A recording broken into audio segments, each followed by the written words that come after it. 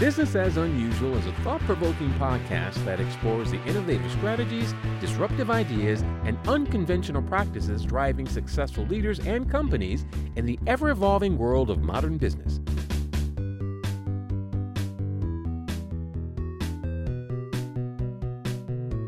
Subscribe, comment, and share for weekly inspiration with our host, Aisala.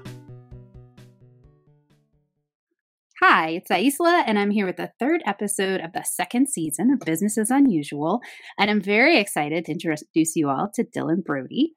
Hello, Dylan. Hello, Aisla. Congratulations on your second season. Thank you. So I'll start with asking you, what's the last artist that you got lost in? Oh, what a great question. The last artist that I really got lost in, I think, was John Darnielle. Well, the Mountain Goats. One of my favorite things about John Darnielle is that even when he is performing alone, he goes on stage and says, "Hi, we are the Mountain Goats." Oh, that's not true as the most recent one. The most recent one is more embarrassing.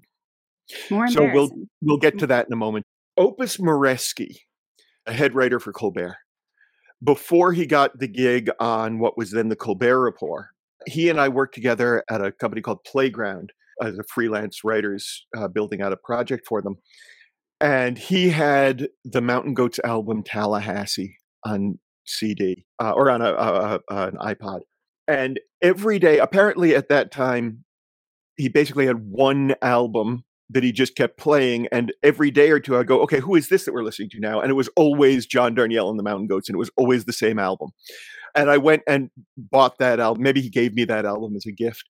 And then I did an entire retrospective through the discography and then kept up with the new stuff as it came out. And the man is simply a genius. So John Darnielle really drew me in, but that was a while ago now. Most recently, Taylor Swift. Oh, I great. I found her 10-minute version of All Too Well on Saturday Night Live. Mm-hmm. And was stunned by this young woman in a cat suit on national television saying, "This happened, my voice matters, witness me." Mm-hmm. And was deeply impressed with the lyric work in that song, as well as the performative work, the performance work. Performative has taken on an odd meaning in the modern world. But her performance work and lyricism were stunning. And then I began to explore all of her work and found out about the extraordinary things she did reclaiming her music from the corporate ownership, and just have become a massive fan. In fact, in a piece that I've just written, there's a role that I very much want her to play. As I'm writing, I tend to cast in my head.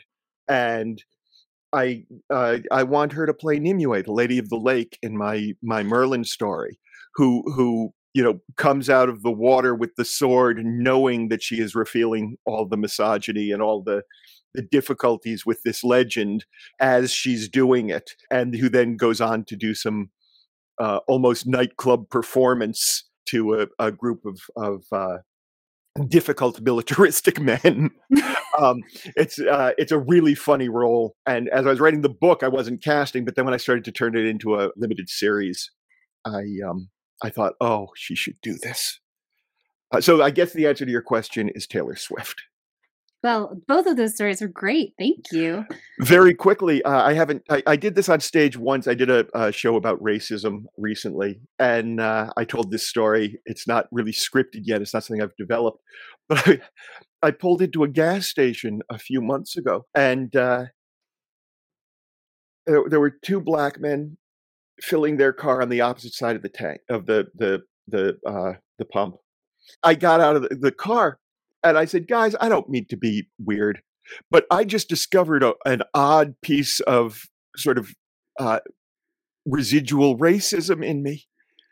And I want to express it and tell you what happened." And when they go, "Oh, all right, what you got?" And I said, "I realized as I pulled up that because I saw you guys over there, I turned down Taylor Swift." And they started to laugh. And one of the guys did the hiding his mouth behind his hand, "I'm laughing, but I don't want you to know I'm laughing" moment. And he sort of gave the other guy a nod that was more permission than anything else. And the other guy said, "Yeah, We saw you, we turned down Demi Lovato.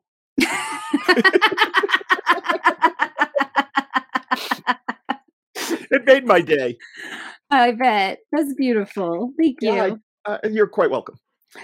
So you've many, obviously, hats that you wear, and I have very few hats. okay. I have a top hat Okay. that I almost never wear. Okay. And I used to have a fedora, but I don't know where it is now. But you don't have a squid hat. I don't even know what a squid hat is. It's a hat that looks like a squid hanging off your head. Then yes, I do not. My hat game is like high level, but oh, good to know. Okay. But in life, in the Yes. different works that you do, Active Voice Productions, tell us more about that.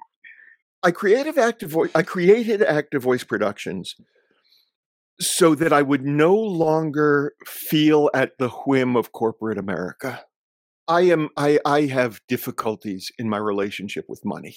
Mm-hmm. And I have difficulty in my relationship with the corporate world, with capitalism in general. I have philosophical objections to the system of exchange that is the basis of our society. So for most of my adult life, I had real difficulty earning any kind of a living. Mm-hmm. And with that came all kinds of shame and embarrassment and humiliation, not to mention frequent poverty. Mm-hmm. Now, my wife is a teacher, so there's always some income coming in. But as you may or may not know, teachers in America are not paid enough to support a family. Or to really pay for their time to do their job. So That's correct. That's correct. It is. It's a little bit of a volunteer position. It's a vastly underpaid position because, and we don't say this at all, because of misogyny. Mm-hmm. Because it's historically been a female position, a female role. And it's just the way teachers are treated is ugly and worthy of a whole separate podcast. In any case, this meant that I was forever scrambling to pull together enough money to do my part as a productive member of a family. Because I feel as though if I'm doing my work, then I'm doing my part as a productive member of society. Mm-hmm. And in my mind, then I shouldn't have to worry about money. But that's not how it works. Now, once I created the company and began having the power to hire people, mostly freelance, a couple of times I've been able to hire people full-time for a time, but the company's consistency is not such that I'm able to really build yet as a, I don't have offices other than this one in my home. I don't have, it's a small company right now. But once I realized that I could start to hire people, then my relationship to money changed. Because now I wasn't feeling as though every act I took was out of greed. Mm-hmm. I could create a company whose designated purpose is, much as my life has been, the designated purpose is to create, produce, and support museum quality art to reach an entertainment industry mainstream audience. Because I believe that art has value and have said for years that entertainment is the word people use when they don't want to take responsibility for what they say through their art. Mm. And I'm going to just go into this larger philosophy about art for a moment, if I may. And if I may not, I'm doing it anyway, and you can cut it later. The arts begin with drawing on cave walls and the telling of stories, probably around cave before fire. And the work was pictures of what we kill and how we kill it. And the stories were tales of how we did better this week than we did last week. And they were instructive, they were informative, they were a way of moving the culture forward. I tell the story of how one guy was smart enough and brave enough to hide in the Box Canyon before the herd was chased down and was able to easily kill enough for the entire tribe.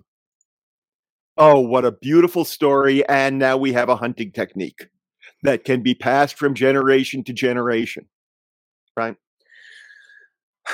Now, when we look at ancient story, among the things that keep being said, whether it is the spiritual stories of the Bible and the Torah and the Quran, or the folk tales of Europe that have passed down, or of Africa that have barely passed down and have begun to be part of the American zeitgeist, thanks in no small part to Neil Gaiman, and so on. There is a historical tradition of legends that tell us the rules of survival, of group existence, of society. Among those, let me point out, are the proper use of magic mirrors. The reflection can lead to narcissistic self-destruction. That is the story of Narcissus. That is ultimately the original story of the wicked stepmother queen who wants to know who is the most beautiful. It is the origin of all the magic mirror stories. The danger of self-involved narcissism. It's a warning.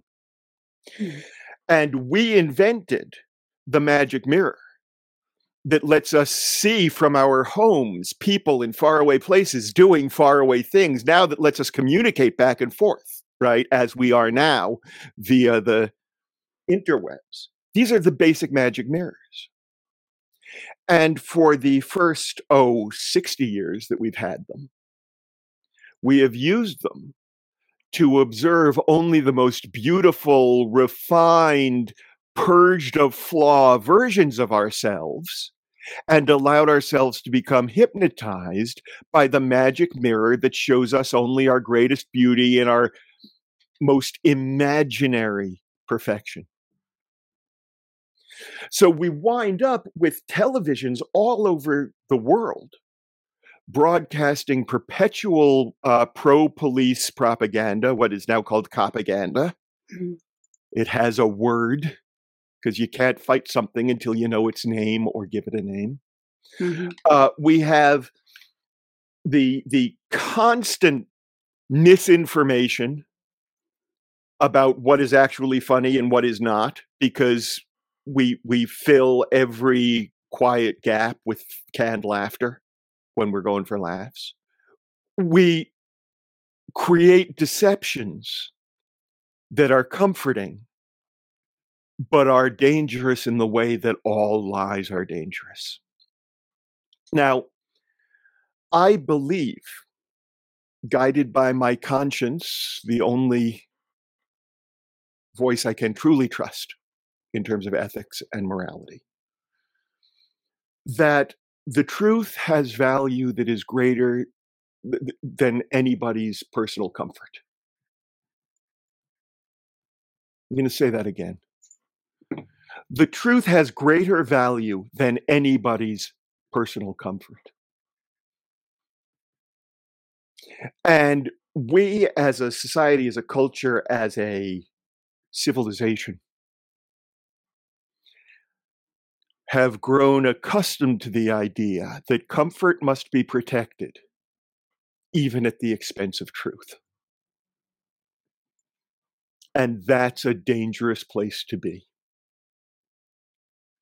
Because when we build structures on false foundations, they cannot survive. When I created Active Voice Productions, I believe that art can be as entertaining as the popular entertainments. And if we create popular entertainments that take themselves as seriously, and that does not mean humorlessly. I take comedy very, very seriously. Most comedians do.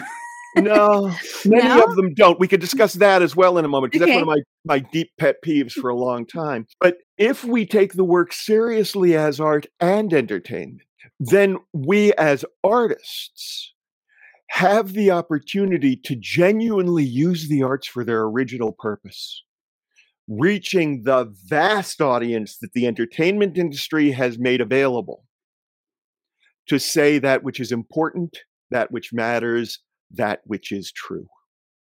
That's the purpose of Active Voice Productions. And I recognize that I work a lot in fiction because fiction is a way of getting at the truth. Mm-hmm. It's one of the bits of nuance that fascists have great difficulty digesting, processing. Mm-hmm. That there's a difference between a fiction designed to reveal truth and a lie designed to protect someone's comfort or position or power.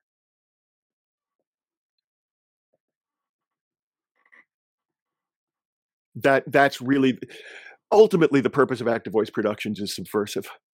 Well, let me go back to this comedy thing that came up a moment ago that I said we would come back to. For 15 years, I was a straight-ahead stand-up comic.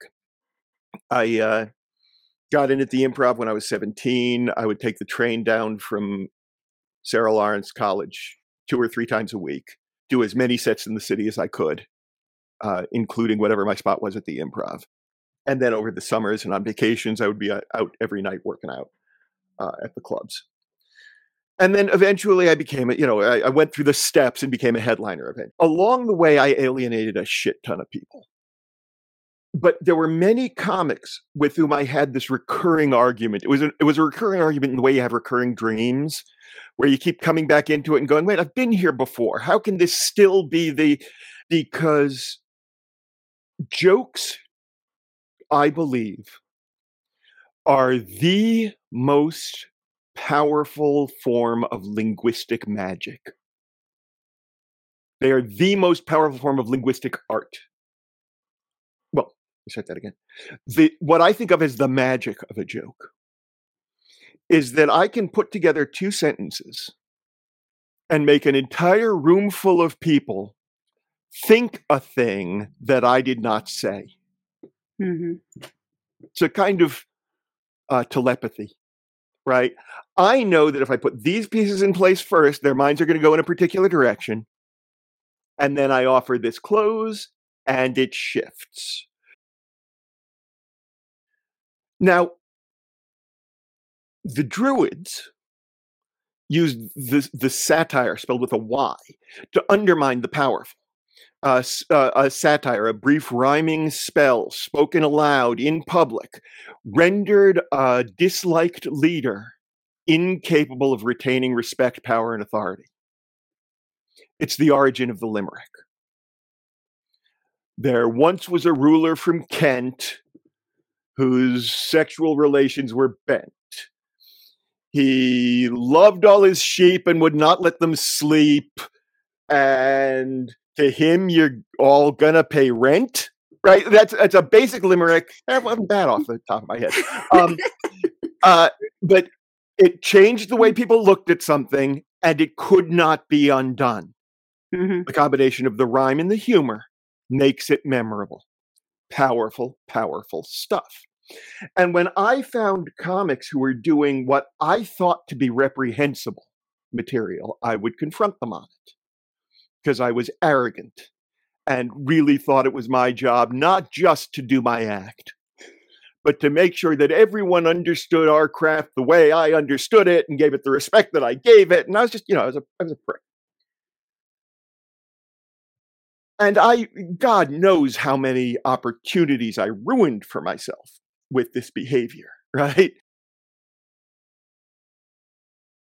The seriousness with which I took comedy right from the beginning, I didn't go at it as something, well, I wanted fame and fortune, certainly, but I didn't go at it as a route to a sitcom or as an artistic craft that I could pursue to make headliner money for the rest of my life.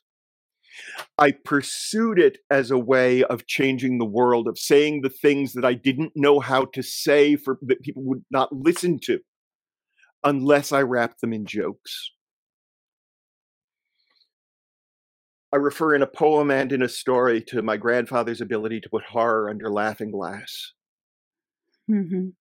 And when I was a child, the people I saw really changing the world, really saying things I had never heard before were the comics. Richard Pryor, George Carlin. Mm-hmm. So I went into it almost, it was later that I really began to think this consciously, but right from the beginning, at some level, I saw it as my responsibility. I just want to change the world. Thank you. That's beautiful. No, thank you. I'm trying. So I get that's actually a great segue. If you're successful with active voice productions, or in this larger sense with your work, and I am, then what's going to be different? Like when you are really like arrived at whatever that means for you, what's going to be different? Active voice is already successful in remarkable ways. We've produced several short films that have won a lot of awards. Now our first feature is out and winning awards, and we're getting the next feature ready to go out. And I think it may be beautiful. So we are already putting into the world the kind of work I hope to put into the world. We are already using what profits we make to hire artists and creatives and to support the work of those we feel supportive toward. God, I hate that sentence. Toward whom we feel supportive. So we're already successful in those ways. Ultimately, I want to be able to speak to increasingly large audiences of people involved in the entertainment industry about the nature of the arts in the entertainment industry and the responsibility of the entertainment industry as an artistic endeavor, as a whole on of an artistic endeavor. I would like to see money coming in to make ever larger, ever more meaningful, but ever more, I want to say expansive, but that's not the word I'm looking for, ever more far-reaching pieces.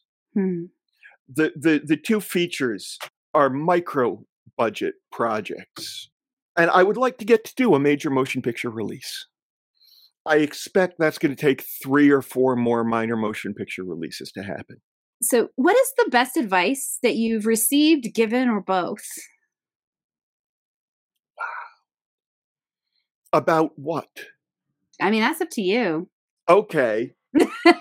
I will give you the piece of advice that my master gave. I'm a martial artist, and my master gave me a piece of advice. The fist is not the universe. I was frequently beaten up as a child by other kids older and bigger than I was, who did not like me because I had long hair, possibly because I was Jewish.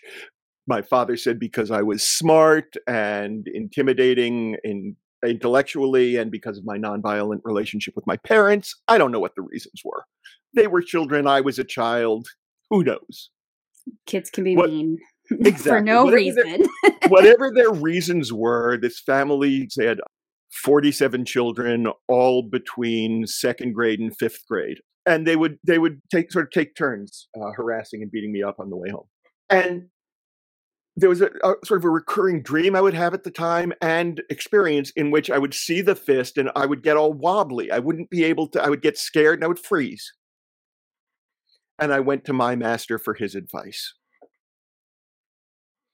And it took him a while to figure out what I was saying. And then we went out he said, come. We went out onto the mat and we bowed to the flags. We bowed to each other. And he said, we spar. And I said, do you want to gear up? He said, no. And we began to circle. We began to move, light contact sparring. And then he kicked me pretty hard. And I realized it was not light contact sparring. And then he key-upped very loudly and raised his fist. And my focus went to his fist. And he said, ha, there. And I said, what? And he said, don't look at the fist, look at me. And I couldn't. He said, don't look at the fist, look to my eyes, look to my eyes. And finally, I adjusted my focus. But it was a conscious effort because I've felt it, right? He's punched me before. I know what it feels like. And I want to be responding in real time. And he said, the universe is not the fist. The fist is not the universe. If all of your focus is there, it becomes the universe. And you cannot escape the universe. If all of your focus is on the fist, you will encounter the fist. Shift your focus to all the other space around the fist and inhabit that. The small piece of advice is the fist is not the universe. The big piece of advice is allow your focus to be broader than the immediate sense of threat. Thank you. No, That's great. That's great advice. I strive to not suck. So what do you do to keep yourself inspired when it gets hard to believe in your dream? How do you recharge? The real answer is the only time I don't feel inspired and enthusiastic is when I'm not doing it. As long as I'm doing the work, I am thoroughly involved, thoroughly engaged. I am without thought for the world around me when I'm working. In my workshops, I do workshops for writers. I do a weekly Saturday morning workshop for writers in general. I do a Thursday evening that currently is designed for people who are working first person singular, but it hasn't been filling up. So I don't know what that Thursdays is going to become. And on Tuesdays, I do a humor workshop, largely political humor for a podcast called Politipod. They pay me a base fee for all of their participants to join in, and then other people separately come and join the group. And in each of these, much of what I do is just give prompts and get people writing, give anxiety relief exercises, and then get people writing. Because to my mind, the thing that frees us of the pain of life, the pain of human existence, the human experience, for me, the only relief is creativity and learning. As soon as my focus can shift back to myself and my wants and my needs and my trauma and my issues, I begin to spiral. When my focus is outward on who I can help, on where I can be kind to people or to the world. And really, my work is about being kind to the world in some ways.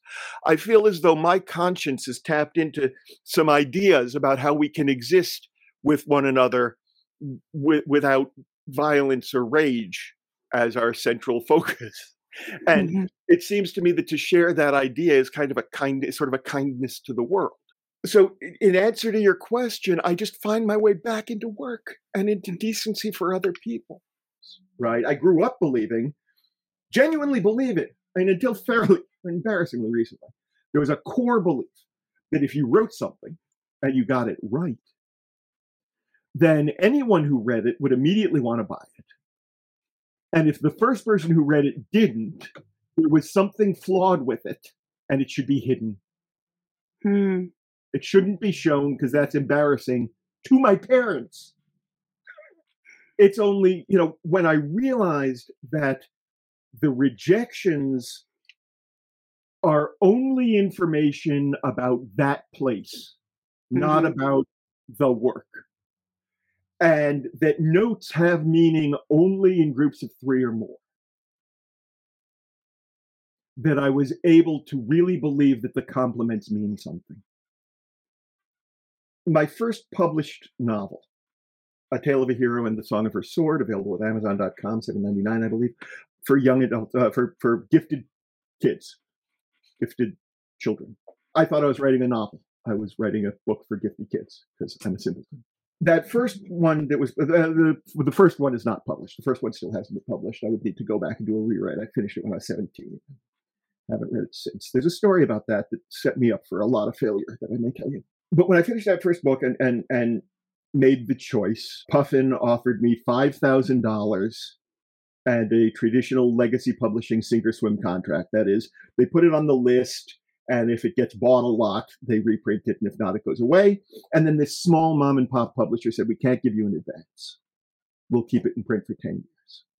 And I said, I'm going with you guys. And 5 years later, I received a pile of letters from children at some school, I think in Mississippi. I may be wrong about that. They had been given 4 books they could choose from, and everyone at the grade level chose one of those 4 books and read it and wrote a letter to the author.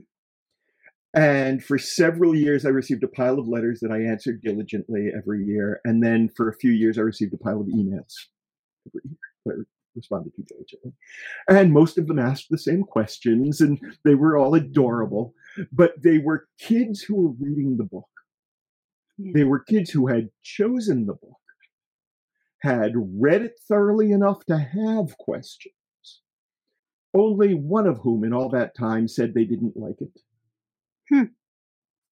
And children, I felt, and because he said that, I was able to feel that most of the others might be honest. That experience allowed me to understand in a new way the difference between my creation of a book and other people's responses to it. It allowed me to understand in a new way the meaning of the compliments and that it means more that it was read, that it was absorbed, than whether they liked it or not. Very briefly, I wrote my first untitled novel when I was I was at prep school. In my junior year at prep school, I had done very well on my essay. I took my junior year, the SATs on my junior year, because that was what we did. You took them your junior year, and then you found out if you needed to strengthen anywhere, and you got a second chance in your senior year. But I did really well on the first time through. And a friend said, why don't you start submitting to colleges? So I started sending out applications without a senior year. And then I went to a dean and I said, hey, if I get into college, can I get a diploma? And they said, no, you have to finish high school. Or you cannot. And I said, okay. So I stopped applying. In lieu of one of the essays, I had been sending out my novel. And Sarah Lawrence College got back to me and said, we would like to have you next year. And I said, I would like to come next year, but I will not have a high school diploma. And they said, we don't care. Please finish filling out the application. So I filled out the application. Meantime, I had sent the book to my parents, whom I respected. My father was a novelist, had shifted to playwriting, but had 2 novels published by legacy publishers. My mother had met him in majoring in English Lit at Columbia, right? These are academic intellectuals who I believe to know everything about art and literature. And they got back to me, having read the book, and my father said, there's some good work in there. I wouldn't show it to anyone. It's the kind of thing that could ruin a career.